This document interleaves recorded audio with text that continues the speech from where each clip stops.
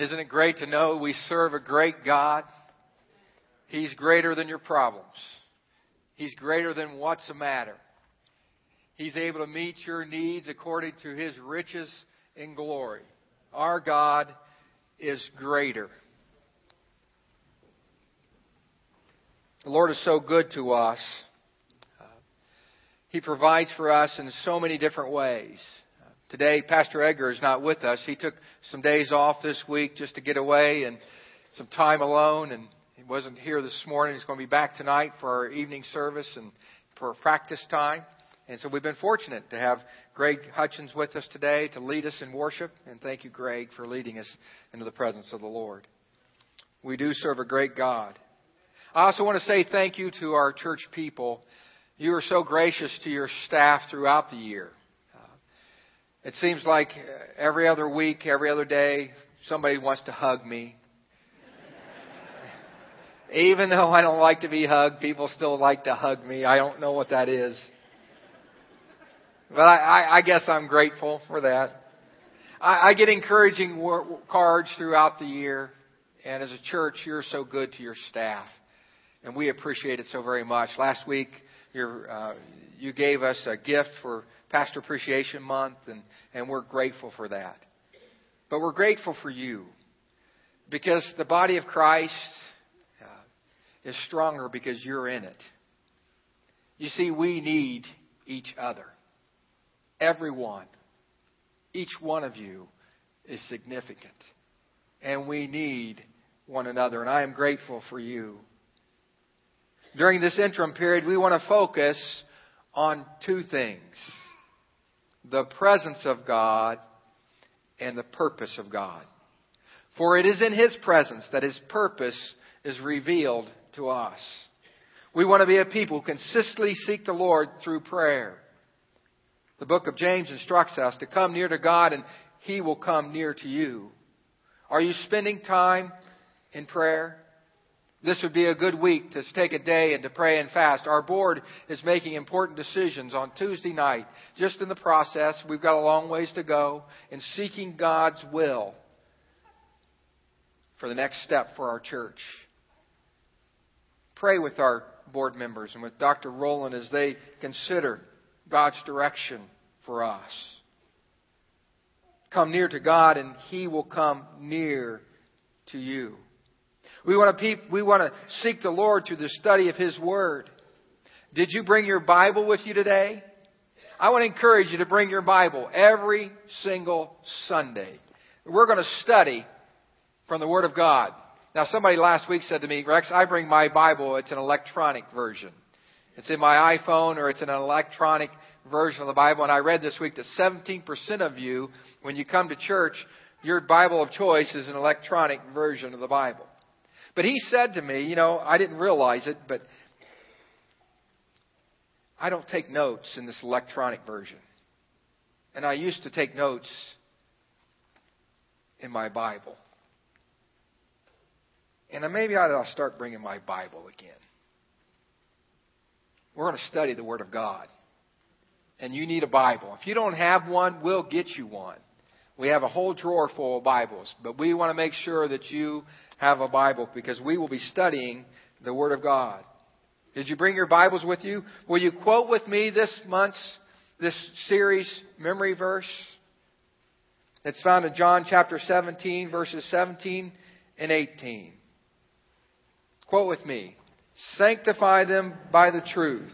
Your word is truth. As you have sent me into the world, I have sent them into the world. Let's do that again. Sanctify them by the truth. Your word is truth. As you have sent them into the world, I have sent them into the world. It helps if the guy reading the scripture gets it right. 1 out of 2 times is not bad, I think. It's in His presence that we are empowered and equipped by the Holy Spirit to fulfill His purpose, to love God and our neighbor, and to go and make disciples. Well, this week on Monday, we went over to Patrick and Tyler's house. And Debbie was already there with the grandkids, and we have 3 grandkids. They're beautiful grandchildren. As a matter of fact, they're probably the prettiest kids in church. Connor and Aubrey, and now little Ella, who's a month old. Now that's my granddaughter, Aubrey. Aubrey loves to run towards Grandpa. Grandpa! And put her arms around me and hug me, and I just love it. I mean, she yells at the top of her lungs, Grandpa! And hugs me. Well, Debbie told the kids, when Grandpa arrives, you can open presents. They had to wait until I got there. And so I opened the door, and Aubrey starts running towards me. And she's running as fast as she can. And she says, Grandpa! And 2 feet from me, she stops exactly where she's at. And her eyes get real bright. And she says, we can open presents. In that moment, Aubrey cared more about what I could give her than she cared about me. And that was okay. I'm a grandpa. But I'm afraid that far too often we care more about the blessings of God than we do the presence of God. We focus more on what God can give us than on who God is. The great I am. The one who supplies all of our needs. The God who is greater. John 17, verse 13. The Scripture tells us that we are to pray for the full measure of His joy. That if we love the Lord, we'll be hated by the world. And that as the Lord prayed for us, He prayed for our protection from the evil one. Let us pray. Lord, we thank You for the Word of God. It speaks to us in powerful ways. I pray, Lord, as we go through these 3 verses, that You would speak to us through the text. That we would be reminded how much You love us. And how You desire to have a relationship with us. I pray, Lord, that we would have a full measure of Your joy. That we would understand in this world, when we stand for the cause of Christ, the world will not understand it. And Lord, help us to lean upon You for protection from the evil one. And we pray this in Your blessed name. Amen. John 17, verse 13. The Scripture says, I am coming to you now, but I say these things while I am still in the world. I am coming to you now, but I speak these things out loud while I'm still with you. You see, Jesus is going to the Father. This was an overwhelming time for the followers of Christ. They have come to grips with the reality that Jesus was going to give His life for mankind, and He was leaving them. They didn't know what their future looked like. And so they were holding on to every word from the Father. Jesus says, I am coming to you now, but I say these things while I am still in the world, so that they may have a full measure of My joy within them. You see, Jesus found joy in doing the will of the Father. We find that to be true in Hebrews chapter 12, verse 2. Who for the joy set before Him endured the cross.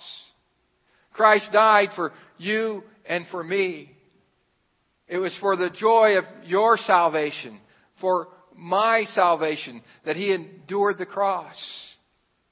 It's hard for us to comprehend the pain and the sacrifice that Christ made for you and for me. But it was your face, a relationship with you, that brought joy to Him in the midst of His pain. But it's bigger than that. It's more than just doing the will of the Father. It is being all that God has created us, or God to be, Christ to be in this instance. John 17:1 says, after Jesus said this, He looked toward heaven and prayed, Father, the hour has come. The hour has come for me to give my life for the redemption of mankind. Glorify Your Son, that Your Son may glorify You. You see, that was the purpose of Christ, was to glorify the Father. Our purpose in life is also to glorify the Father. You see, Jesus prayed that we might have a full measure of My joy within them. He wants us to understand what it means to glorify the Father. To live our lives in such a way that it glorifies our Heavenly Father. That we love Him so much that it's more important for us to glorify the Father than to have our own will. How many of you like Breyer's ice cream? How many of you like Edie's ice cream? Let's go with Edie's. It's a Fort Wayne product. Okay. We like Edie's ice cream. What if I gave you a commandment? Eat Edie's ice cream. If you love ice cream, that's a great commandment. We always have ice cream in our house. We love ice cream. Matter of fact, we got gift certificates from the church, from DeBrand's, and we've got caramel, dark chocolate, and light chocolate, and raspberry stuff to go over our ice. We love ice cream in our house. And if I commanded Debbie to eat ice cream, it would be joy for her to eat the ice cream because she loves ice cream. A little bowl. But we eat it on a regular basis because we love ice cream. And it's joy to do that because we love ice cream. Because from love flows the joy of obedience. When we love our Heavenly Father, our desire is not to glorify ourselves, but to glorify the Father. You see, in this scripture, we begin to grasp what Jesus is saying to us. I'm coming to you now, but I say these things. I'm speaking out loud these things in the world so that they may have a full measure of my joy within them. Do you have a full measure of Christ's joy within you?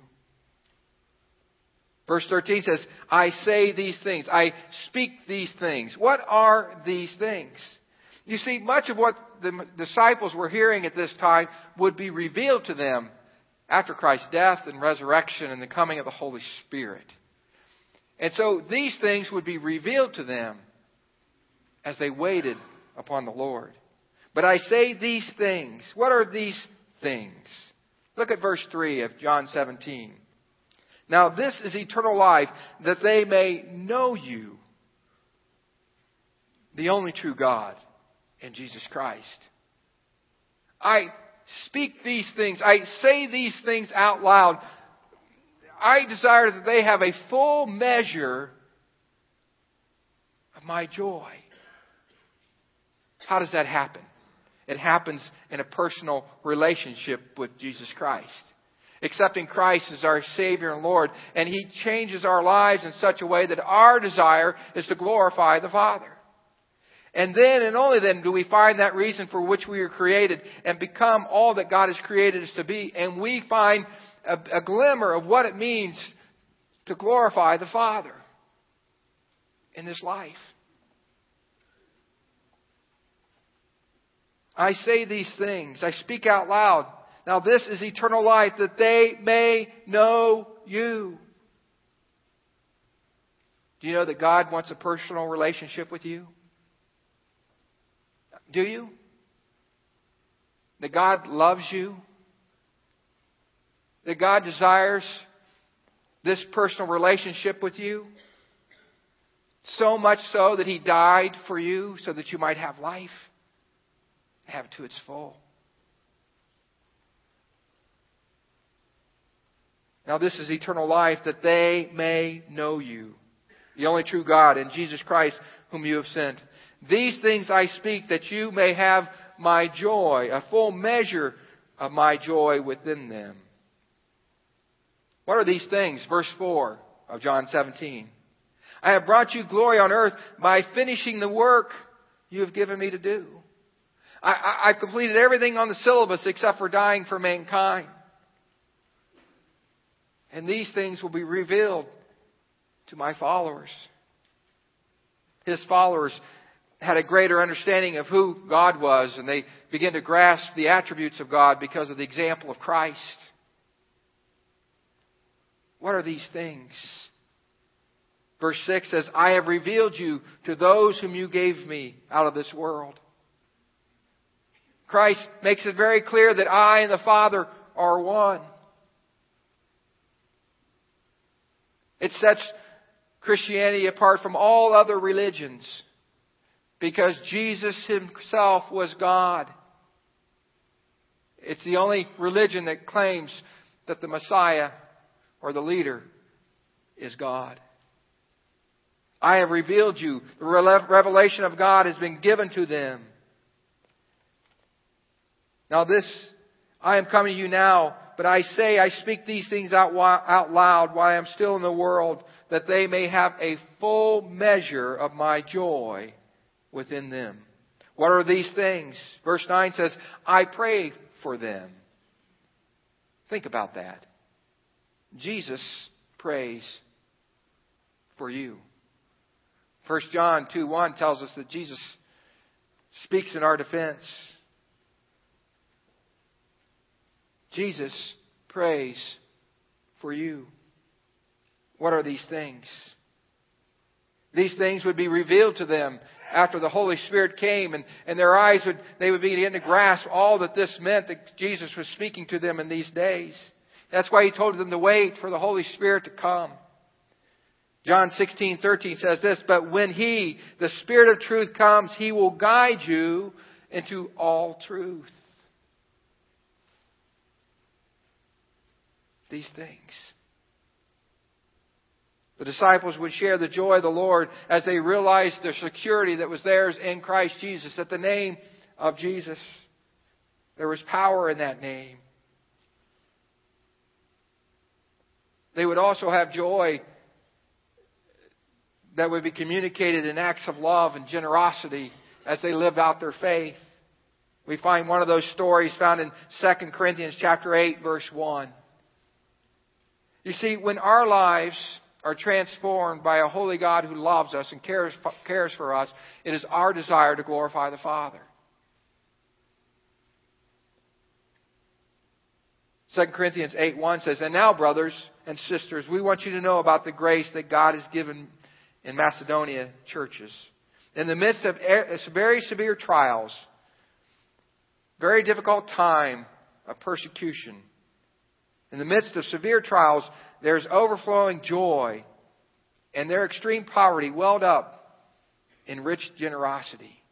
Even though they faced great trials and great poverty, they were very generous, because their desire was to glorify the Father. Are you generous with your time, your talent, your resources? Is your desire to serve the Lord that He might be glorified in all things? For I testify that they gave as much as they were able, and even beyond their ability, entirely on their own. They urgently pleaded with us for the privilege of sharing in the service of the Lord. You see, when we allow Christ to get a hold of us, He becomes our number one priority. And our desire is then to glorify the Father.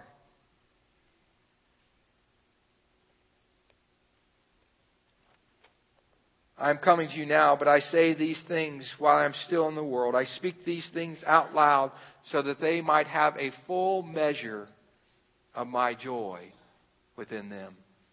Do you have a full measure of joy within you? When we serve the Lord, the world doesn't get it. Jesus was hated by the world. He told His disciples, you will also be hated by the world. Verse 14 of John 17 says, I have given them your word, and the world has hated them. For they are not of the world any more than I am of the world. Jesus is not suggesting that His followers do not possess homes or families or physical bodies or walk on this earth. He's describing the world in the context of, the world that has rebelled against God and has chosen darkness rather than light. Isaiah 5:20 describes this for us. Woe to those who call evil good and good evil, who put darkness for light and light for darkness, who put bitter for sweet and sweet for bitter. Woe to those who are wise in their own eyes and clever in their own sight. That kind of sums up our world today, doesn't it? Our culture. Where everything that used to be known as true and right because it was based on Scripture is now suspect and is frequently considered to be wrong. And that which is wrong is now considered to be right. Our world has been turned upside down. Political correctness has turned our understanding upside down. The word tolerance used to mean to bear, to put up with someone or something not especially liked. Or I love and respect you, but I don't agree with you. That's how we used to interpret the word tolerance. But in this new world in which we live, tolerance is often described this way. All values, all beliefs, all lifestyles, all claims to truth are equal. Have you ever heard the phrase, that's wonderful if it's true for you, but it's not true for me? Have you ever heard that phrase? That's wonderful if it's true for you, but it's not true for me. You see, the Christian faith is centered on a person who said, I am the truth. Jesus did not say, I will speak true words to you, or I will tell you about the truth. He said, I am the way, the truth, and the life, and no one comes to the Father except through me. In this culture where all values and all beliefs are considered equal, if you stand for Christ, you will stand against the values of this world. And so when you take a stand for Christ, you're in good company. When you say to your friends who are going to a party, I don't go to parties, and they want you to go because if you go, it eases their conscience, don't buy into their worldly desires for you to go. But take a stand for Christ. Now, you may, in doing that, may offend your friend. But we have a choice. In this life, do we want to glorify the Father? Do we want to live for Christ? Do we want to serve Him with our lives? You see, if we serve Him, the world is not going to like some of our choices and some of our decisions because we become a reflection of Christ, and it makes them uncomfortable. And yet Christ calls us to be a reflection of Him. To be like Christ. I have given them your word, and the world has hated them. Verse 15 of John 17. My prayer is not that you take them out of the world, but that you protect them from the evil one. God Himself protects us from the evil one. Satan is the prince of the air. He's like a roaring lion. He wants to throw darts at us. But God Himself protects us. He gives us His full armor. He gives us the ability to stand strong against the adversary, the devil. And God Himself will protect you. The truth is, when Jesus died on the cross, when He died on the cross, He said, it is finished. And when He said, it is finished, the curtain in the temple that separated the Holy of Holies from that outer part of the temple, that curtain was ripped in two, allowing us access to God. And we now can enter into His presence. But not only did He say, it is finished, but then when He was raised the third day, He defeated Satan, hell, and the grave. And our adversary is a defeated foe, and we are the redeemed. He can tempt us. He can throw fiery darts at us. He can try to persuade us to give up on the faith. But God has given us all that we need for life and godliness. And Satan, while he is powerful, he is a defeated foe. And he has no power over those who claim the name of Jesus. My prayer is not that you take them out of the world, but that you protect them from the evil one. The kind of Christianity that secludes itself in a monastery or a convent is contrary to the teachings of Christ. I'm sure there's places for that, and they do many more things than just seclude themselves. But if we seclude ourselves, that is not the end in itself. My prayer is not that you take them out of the world, but that you protect them. You see, we are to have an influence on our world for the cause of Christ. There are times when we need to get away and spend time with the Lord and shut the world out and go on a retreat and focus in on the things of God. But we cannot do that always. Christ did that often. He got away for times of prayer and seclusion so that He could find strength from the Father. But we're to be in the world and not of the world.